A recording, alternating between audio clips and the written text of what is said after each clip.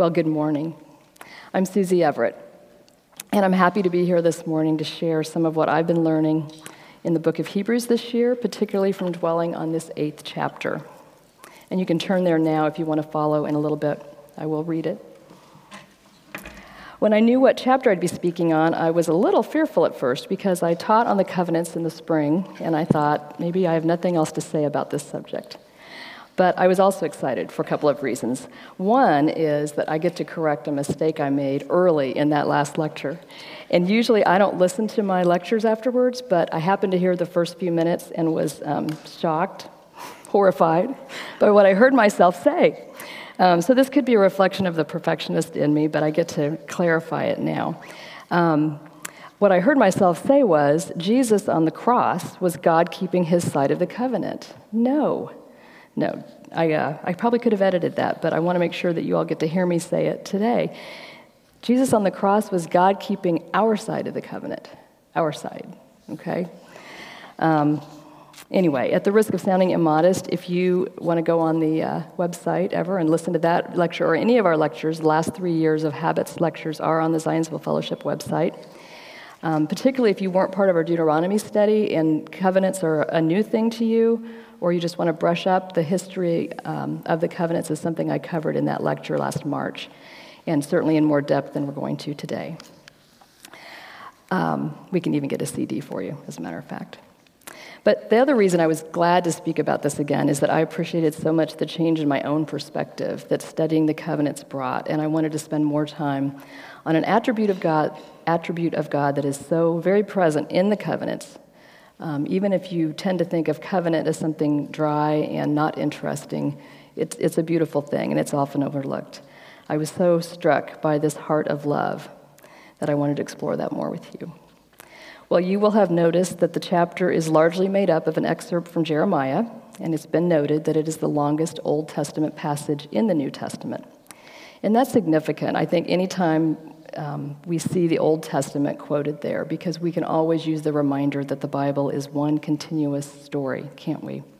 Many Christians today like to focus on the New Testament exclusively and tell themselves that the Old Testament is only important for Jews, if at all. You know, miracles and wrath and all that stuff that we don't believe in or we don't want to think about. But the New Testament makes no sense, and indeed Jesus himself makes no sense without the Old Testament backing it up. There is Old Testament quoted in all but one of the New Testament books, and Jesus himself frequently referenced the Old Testament, didn't he? And I was reminded of an analogy that Drew Hunter used last Advent season. He compared the Bible to a Christmas tree, and the New Testament would be a cut tree, right? You see the beauty of that. But a live tree includes the Old Testament roots, if you can envision that. And I thought that was so important, because actually we all know what happens to a cut Christmas tree eventually, right?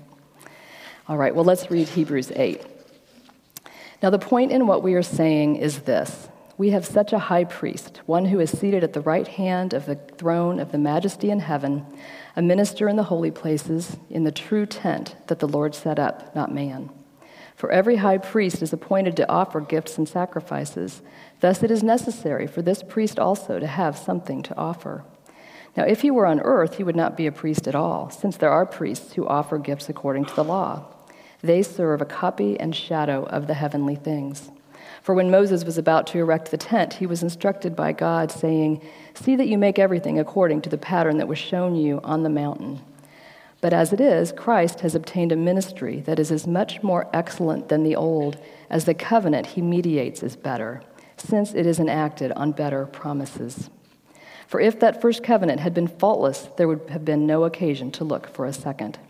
For he finds fault with them when he says, "Behold, the days are coming, declares the Lord, when I will establish a new covenant with the house of Israel and with the house of Judah. Not like the covenant that I made with their fathers on the days when I took them by the hand to bring them out of the land of Egypt. For they did not continue in my covenant, and so I showed no concern for them, declared the Lord. For this is the covenant that I will make with the house of Israel after those days, declares the Lord. I will put my laws into their minds and write them on their hearts, and I will be their God, and they shall be my people. And they shall not teach each one his neighbor and each one his brother, saying, Know the Lord, for they shall all know me, from the least of them to the greatest. For I will be merciful toward their iniquities, and I will remember their sins no more. In speaking of a new covenant, he makes the first one obsolete, and what is becoming obsolete and growing old is ready to vanish away. Because much of what is in chapter 8 has been or will be covered well in other lectures and lessons, including the great high priest and the tabernacle, I chose to focus on Jeremiah, the covenants, and what all of this means for us, and that quality of God's, his love, that we can really not think about too much. It's the basis for his reaching out to us in this relationship called a covenant. So let's start by thinking about the author, not of Hebrews, but of Jeremiah.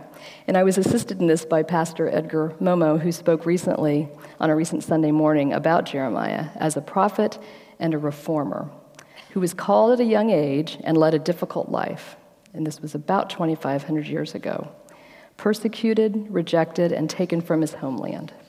He persevered, however, in proclaiming the message God gave him for the Jews, a message on sin and covenant infidelity, as well as God's long-term plan to restore people for himself.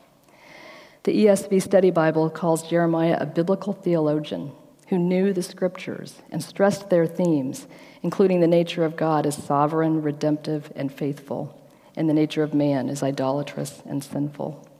He was writing in roughly the same time period as Isaiah and Ezekiel, and like them, he delivers the good news that a covenant is coming, a new one that will be based on a faithful God rather than the faithfulness of man.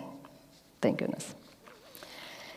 Well, there's a temptation to think that, like many think the Old Testament's not relevant for them, that old covenants are not relevant, and that would be wrong again. As Edith Schaeffer wrote, Christianity is Jewish.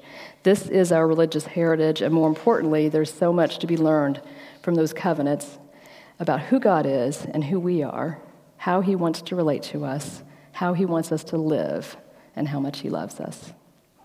So, definition of a covenant. There are many. The ESV Study Bible calls it the way that, it says a covenant is the way God describes his relationship with his people and how he reveals himself. So his relationship with us comes through covenant. Rabbi Jonathan Sacks describes the contrast between a covenant and a contract. He says a contract is when two people make an exchange to the benefit of each, but a covenant is more like a marriage, where the parties come together in trust and love. A contract is about me, but a covenant is about we. And he uses the phrase bonds of belonging. I like that.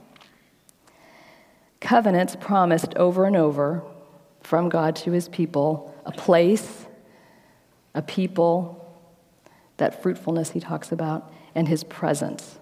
You see those three things over and over: place, people, and presence. And John Piper says that he would offer as the definition, when God makes a covenant, he reveals his own job description and signs it.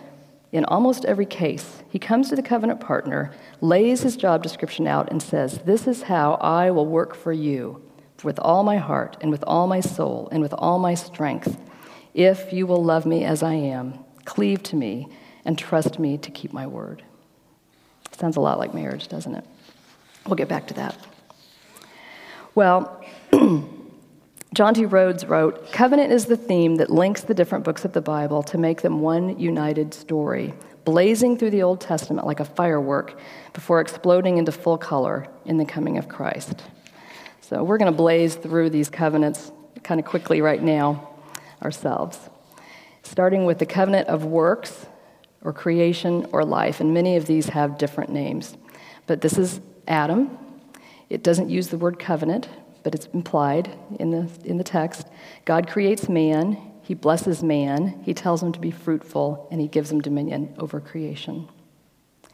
Next, we have the universal covenant with Noah, where God promises not to destroy the earth again gives Noah dominion and tells him to be fruitful. Then Abraham, the covenant of grace, covenant of redemption. God promises a land, countless offspring, and himself as their God. He also indicates through that ceremony in Abraham's vision that he will keep the human side of the covenant, as well as his own, and the nations will be blessed through Israel. This one is called the covenant of redemption because from here on out, we're not depending on people to get it right. God has promised that he will fulfill the covenant. It will turn out all right. Then Moses, the Mosaic Old Covenant that happened at Sinai, where the promises made earlier are administered, and all the promises are extended to Israel that were made to the forerunners, Abraham and Isaac and Jacob. The Messianic covenant, we have David promised that his offspring will be an eternal king. And we see this happy ending coming closer and closer as we go through the covenants, right? And then the new or everlasting covenant, as it's called in Hebrews, where Jesus not only fulfills the requirements for perfect obedience, but takes on our guilt and our shame, dying on the cross. The Holy Spirit is promised as a helper to the covenant partners, that would be us, enabling us to love and obey God as he commanded.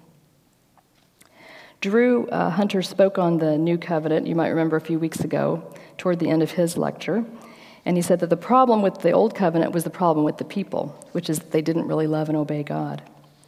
But now we have hearts that are able to do that. He's helped us. We're not perfect, he said, but we're persevering, fully forgiven and transformed in our hearts.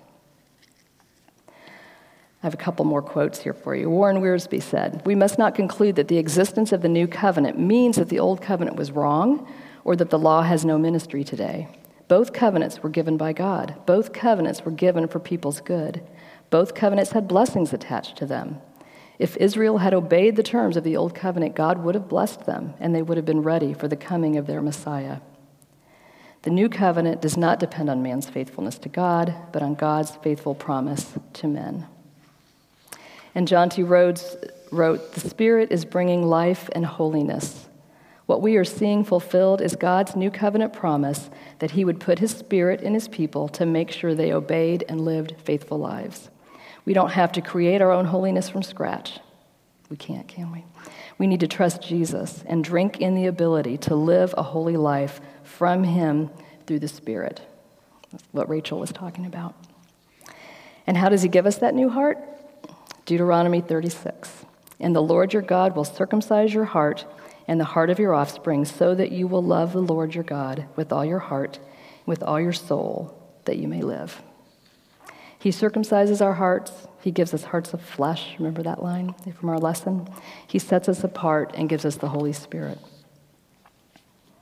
And just as a side note, that word heart, the Hebrew word for that is used in different ways, but it can mean the heart, it can mean the mind, the understanding, the center of a person, the soul, the will, or the inner man.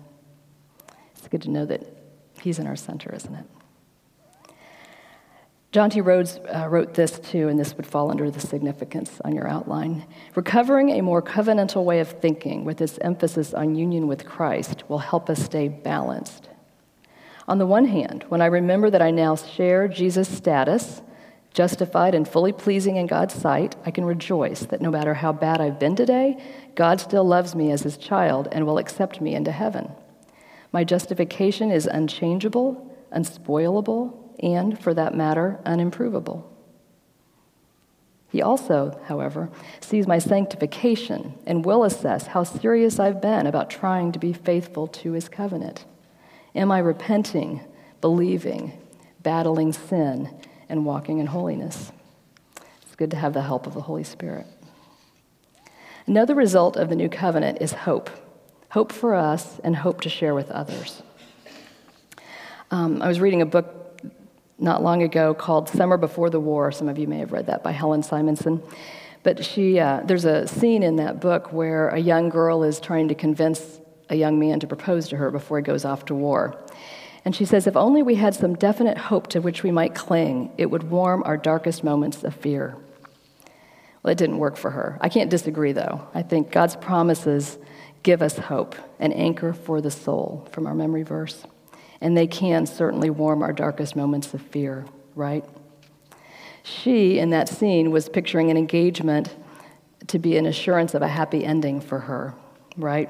She wants to get through this long, dark separation, this challenging time of war, with the promise of a wedding at the end, picturing herself during a beautiful celebration when all is well and her love is secure, no doubt in a lovely white dress. And that's actually what we have to look forward to, because our faithful, good, and powerful God offers better promises than the ones in the previous covenants. Andrew Peterson wrote, "We believe something has happened, but something is still going to happen. And the longing is what reminds us that the story is not over. We long for something better, and God's promises give us hope." Well, moving on, I want to convince you that covenant and God's love are inseparable ideas. From our lesson, there were a couple of verses.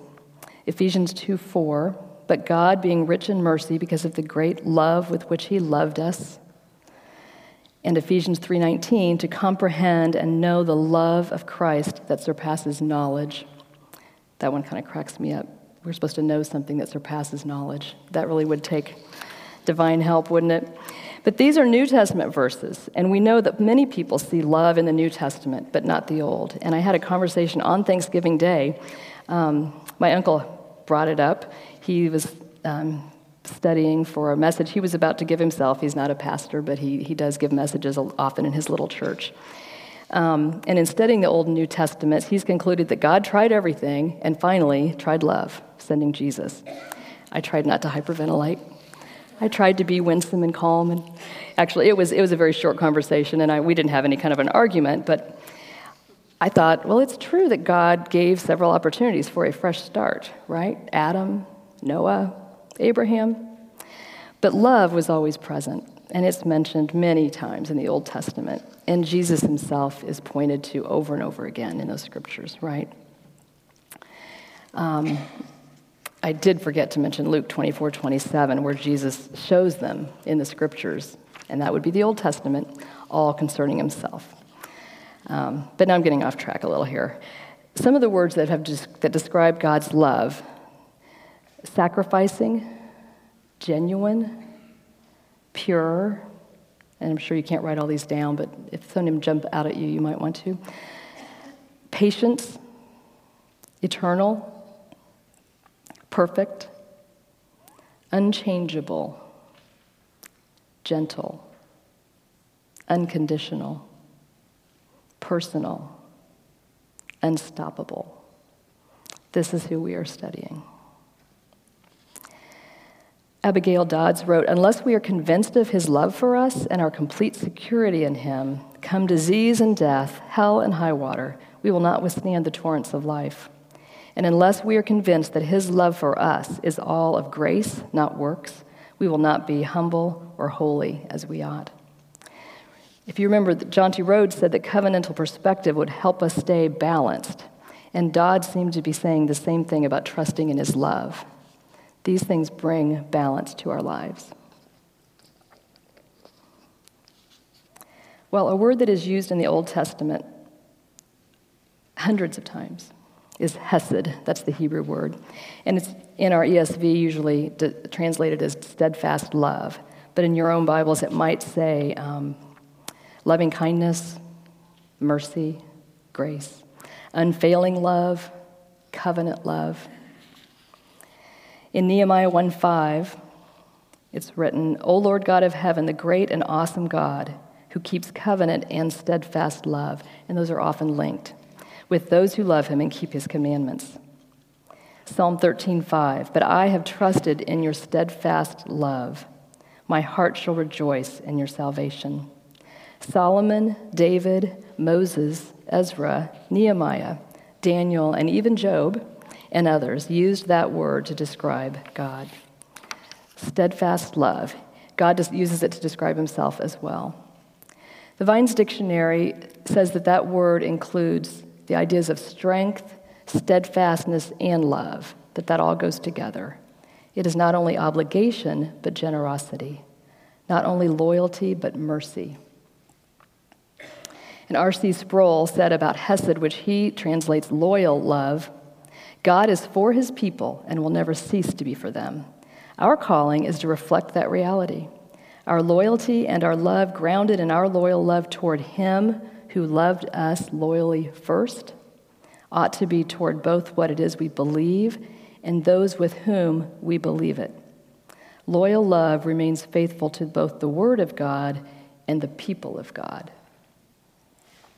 And I couldn't, again, if you're preparing, you often see these concepts everywhere you look. But last night, before bed, I finished the last few pages of a very long novel called Lonesome Dove, and many of you will remember that miniseries that was on maybe decades ago now.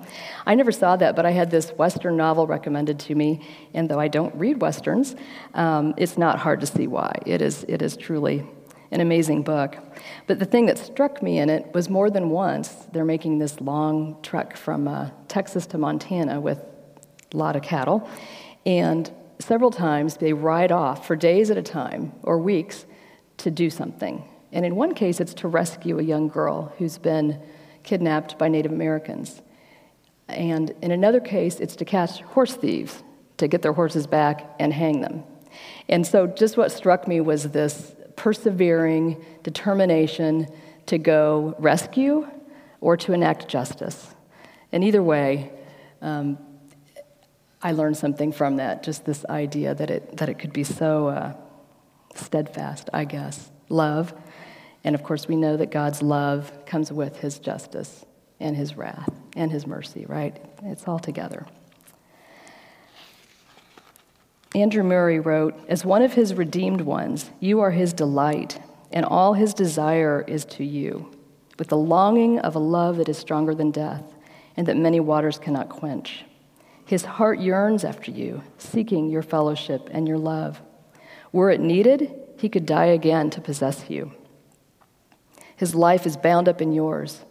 You are to him inexpressibly more indispensable and precious than you can ever know. You are one with himself. As the Father has loved me, I have loved you." Those are Jesus' words, right? What a love.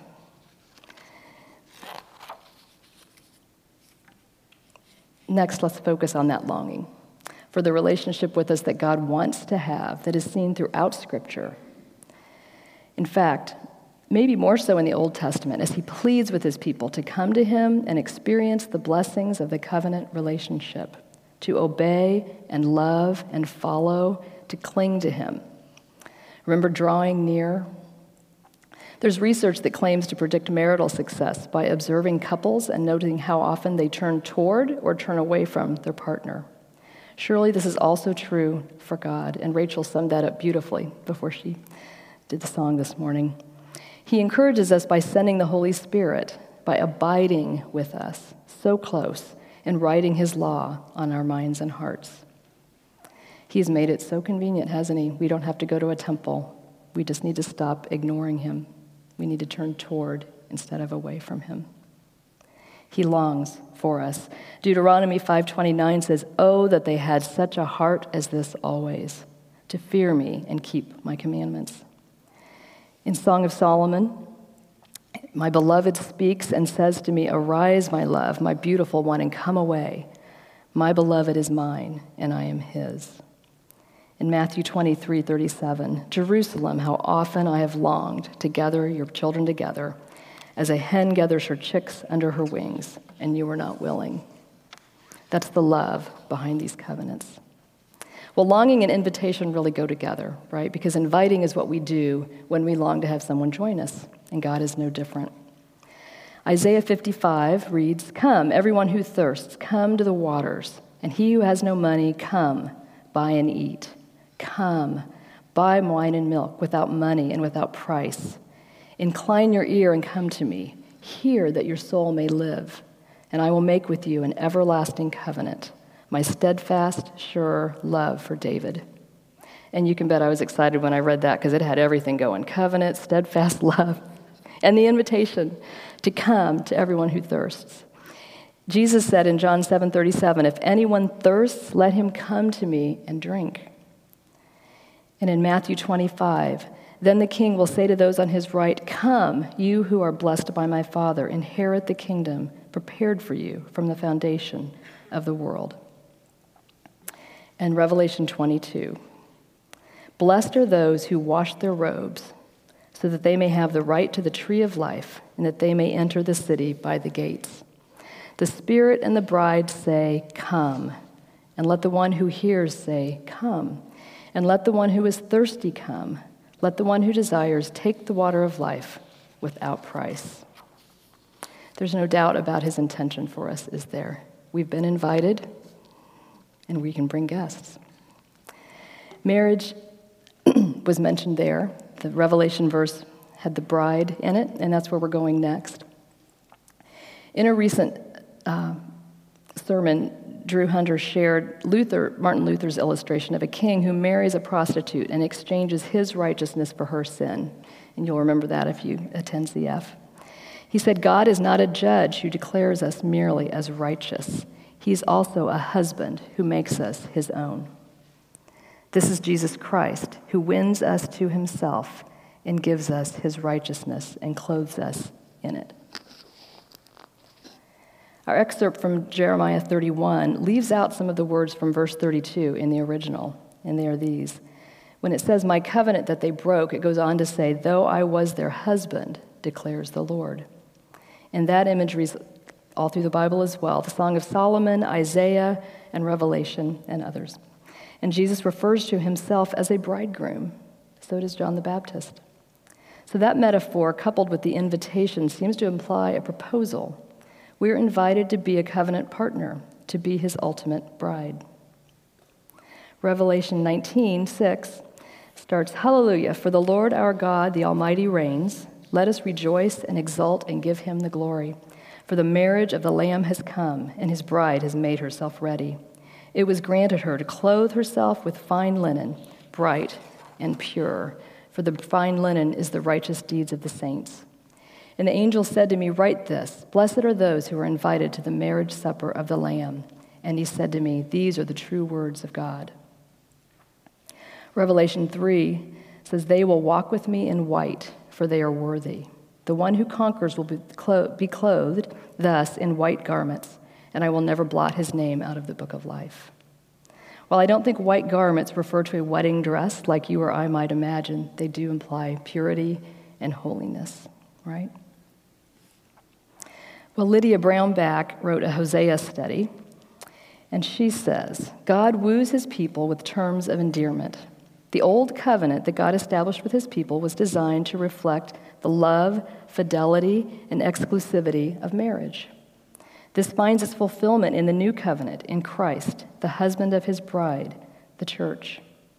Once the Lord's delightful bride, Israel has betrayed that intimate and privileged union, committing acts of spiritual adultery. But punishment is not ultimately what the Lord wants for his people. He desires them to return to him and be blessed, renewed in covenant blessings. God will not forsake his people, even though they have rejected him, and in his love, he will go to great lengths to win back their hearts." Some of those words in Hosea are, "Therefore, behold, I will allure her and bring into the wilderness and speak tenderly to her. And in that day, declares the Lord, you will call me my husband. He will make a covenant," he says, "that will result in safety and peace." In verse 19 of Hosea 2, "And I will betroth you to me forever. I will betroth you to me in righteousness and in justice, in steadfast love and in mercy. I will betroth you to me in faithfulness, and you shall know the Lord." Tim Keller wrote, "This is the secret that the gospel of Jesus and marriage explain one another, that when God invented marriage, he already had the saving work of Jesus in mind." And that sort of flips the metaphor upside down, but it also makes me think of the copy and shadow that were mentioned in our passage for today, marriage being a copy and shadow of Christ and the church. I wonder if it's as easy for men as it is for women to appreciate this imagery. Many of us really enjoy romance and beauty and dressing up and special events, right? Flowers. Men, maybe not so much, but I have a room full of women, so that's not my problem today. I think we can easily think about that image of the church, the bride, being presented to her husband Jesus in her spotless, sinless purity. And he's not saying, "Till death do us part." He's already died to make her his own. And that's breathtaking and amazing and wonderful to think about. It's very romantic in the chivalrous sense of the word, and it's already been done for you and me, ladies. The longing and the invitation and the marriage imagery can be summed up, once again, by his great love. When you think covenant, think love. God has many attributes, and again, we don't want to ignore all the others. We never want to say that God is love if we mean that's all he is. That's all that matters. But if it's the first aspect of his nature you think about, I don't think you can go wrong. Elise Fitzpatrick wrote, "It's essential for us to think about God's love today because it is only his love that will grant us the joy that will strengthen our hearts, the courage that will embolden us in our fight against sin, and the assurance that will enable us to open up our lives to him. If we're not completely convinced that his love is ours right now, fully and unalterably ours, we'll always hide in the shadows, focusing on our performance, fearing his wrath. If we don't consciously live in the light of his love, the gospel will be secondary, virtually meaningless, and Jesus Christ will fade into insignificance. If you neglect to focus on God's love for you in Christ, your Christianity will soon be reduced to a program of self-improvement." There's that balance again, right? Well, I have one more quote. John T. Rhodes wrote, "Being under the covenant of grace, not works, means that every single action God takes towards me, without exception, will ultimately be an act of love. The end is better than the beginning, and when he does come back and bring in the final chapter of covenant history, we will be at the beginning of another story, far greater than anything we've yet imagined." So, God loves us. He loves each one of you as individuals, and we always want to acknowledge the preciousness of each person, but not stop there. That fact should give us confidence, but also humility, because we aren't intended to stand alone. We're part of a body of Christ, the bride of Christ, the church, something far bigger than ourselves. So I'm going to pray, and then we'll end by listening to a beautiful song. I want you to hear the words and trust that this is how Jesus sees you, but I also hope we intend to share and affirm that in others. Because it's not us individually walking down that aisle to meet him, right? It's the church. And we want to invite others to be a part of that beautiful, ultimate, promised ending/beginning to the story. So let's pray. Lord Jesus, I pray each woman here would know without a doubt how much she is loved by you, and that we would each dwell on that during this Christmas season, and that the joy that comes from that knowledge would overflow and touch those around us. Thank you for your promises. We know that if you were not so good and powerful and faithful, those promises would be meaningless, but you will bring them to pass. For all the promises of God find their yes in you, Son of God, Jesus Christ. We thank you for the new covenant and for fulfilling it on our behalf. Thank you that you've called and chosen each woman here to be a partner in that covenant with you. Only because you draw us to you can we partake in your blessings. And only because Jesus gave his life to redeem us can we call ourselves your children. It's in his very precious name that I pray. Amen.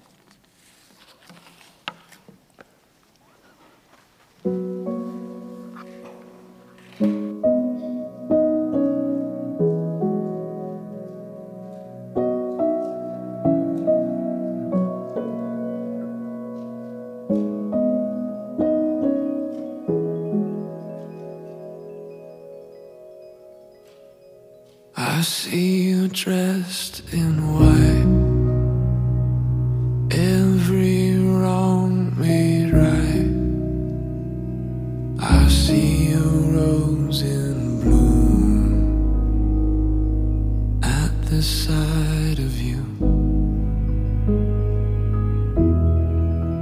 You're irreplaceable, unmistakable, incomparable, darling, it's beautiful.